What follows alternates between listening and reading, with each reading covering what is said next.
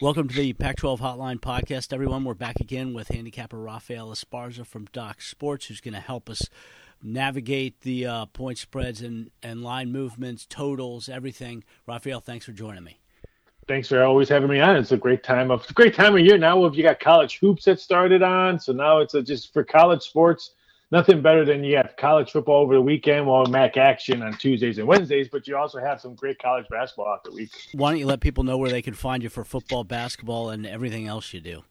You can find me over at DocSports.com, one of the handicappers and writers over there, and you can also find all my lovely, crazy betting props in all sports over at MyBookie.ag. We got a Friday night game, Washington coming off that tough game against Utah. Tough game physically, tough game mentally, playing at Oregon State. Beavers are rolling. That's hard. I still can't quite get used to that. Huskies are 10-point favorite. How do you see that one? Can you say that again? Oregon State rolling. I just want to hear it again. I know. It's nuts. Well, you can't deny it. No, and you led that sentence off perfectly. Washington State struggling. Physical and mental. What's their mental state? Dropping 3 out of 4, dropping against teams that at home, Utah and Oregon. What's their mentality on this one?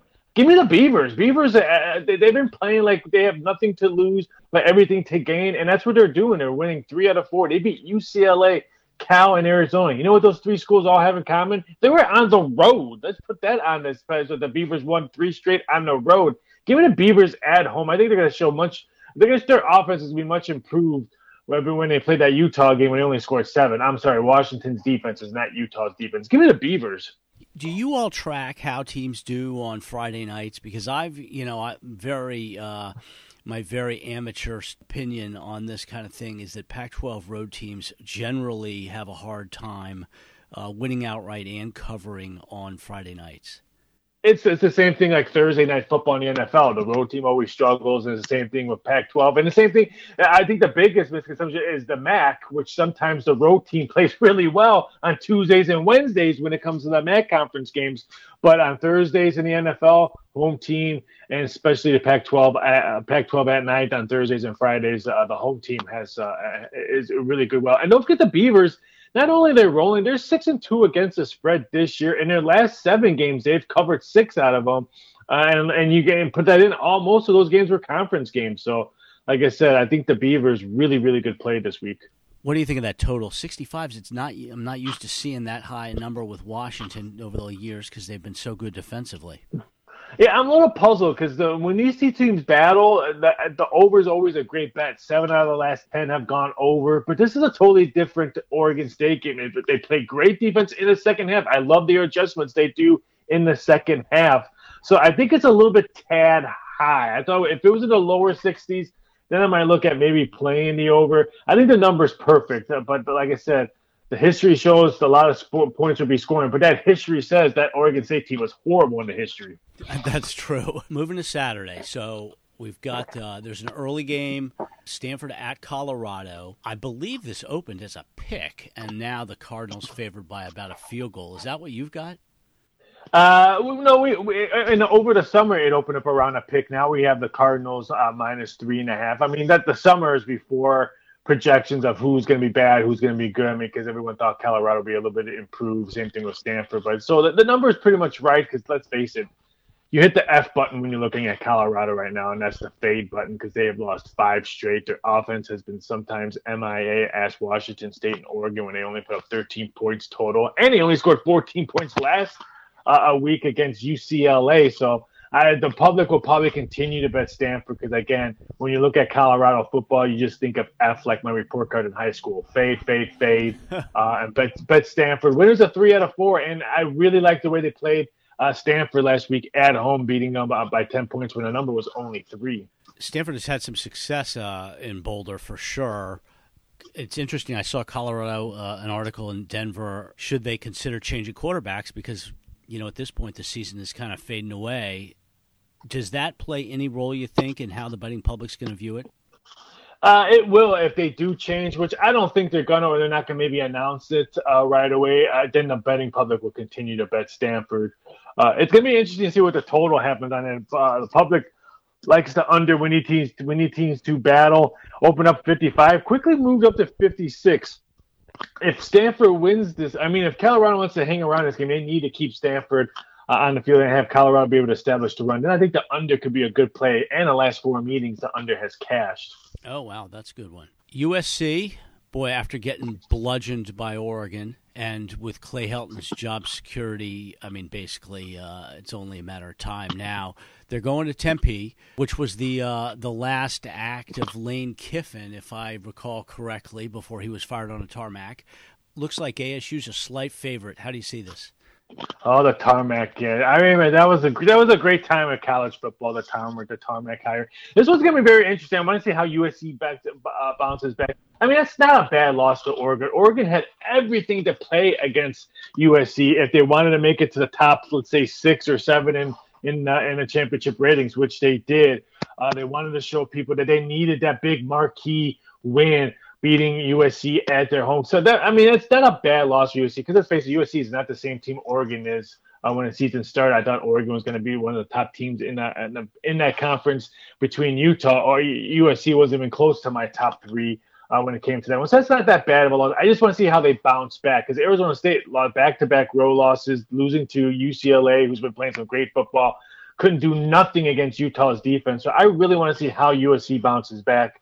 I think they can hang around. I would not be shocked if they win this game because, again, I want nothing to do with Arizona State right now. Even though they're at home off a bye, that to me, a little bit like the Friday night road, the morass that teams get into when they're on the road on Friday night is teams that are playing on the road and the home team is coming off basically 2 weeks to prepare. Yeah, I mean, like I said, it's going to be very interesting. I know that they're coming off the bye week. But again, I just the ticket count is showing me that, yeah, people are looking at that. It's about 58% of tickets coming in on ASU. But those are all $20 and $100 bets. The big money, I saw a couple $50,000 bets come through the window were all on USC. So I think the wise guys like USC, Arizona State, I think that public school money, let's waste my mom and dad's money that they give us while we're away from college, is probably making that ASU ticket count up. So people are wagering $50,000 on Clay Helton and his crew. Yeah, because like I said, I just don't think they have no momentum coming into ASU. I mean, ever since they beat that game against Michigan State, they really haven't rode that momentum like I thought they were. Is that pretty common, that those size bets on the Trojans? Oh, yeah. Trojans are like when they were in their prime, we used to say the Trojan money coming in the window like on a Saturday night were like NFL money coming in. Boy, those folks have got some serious faith in USC coming back from that loss. I'm not sure I would agree with that.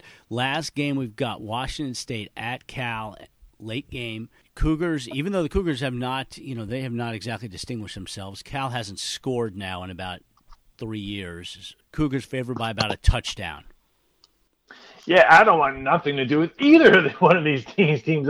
California lost 4 straight. You said it.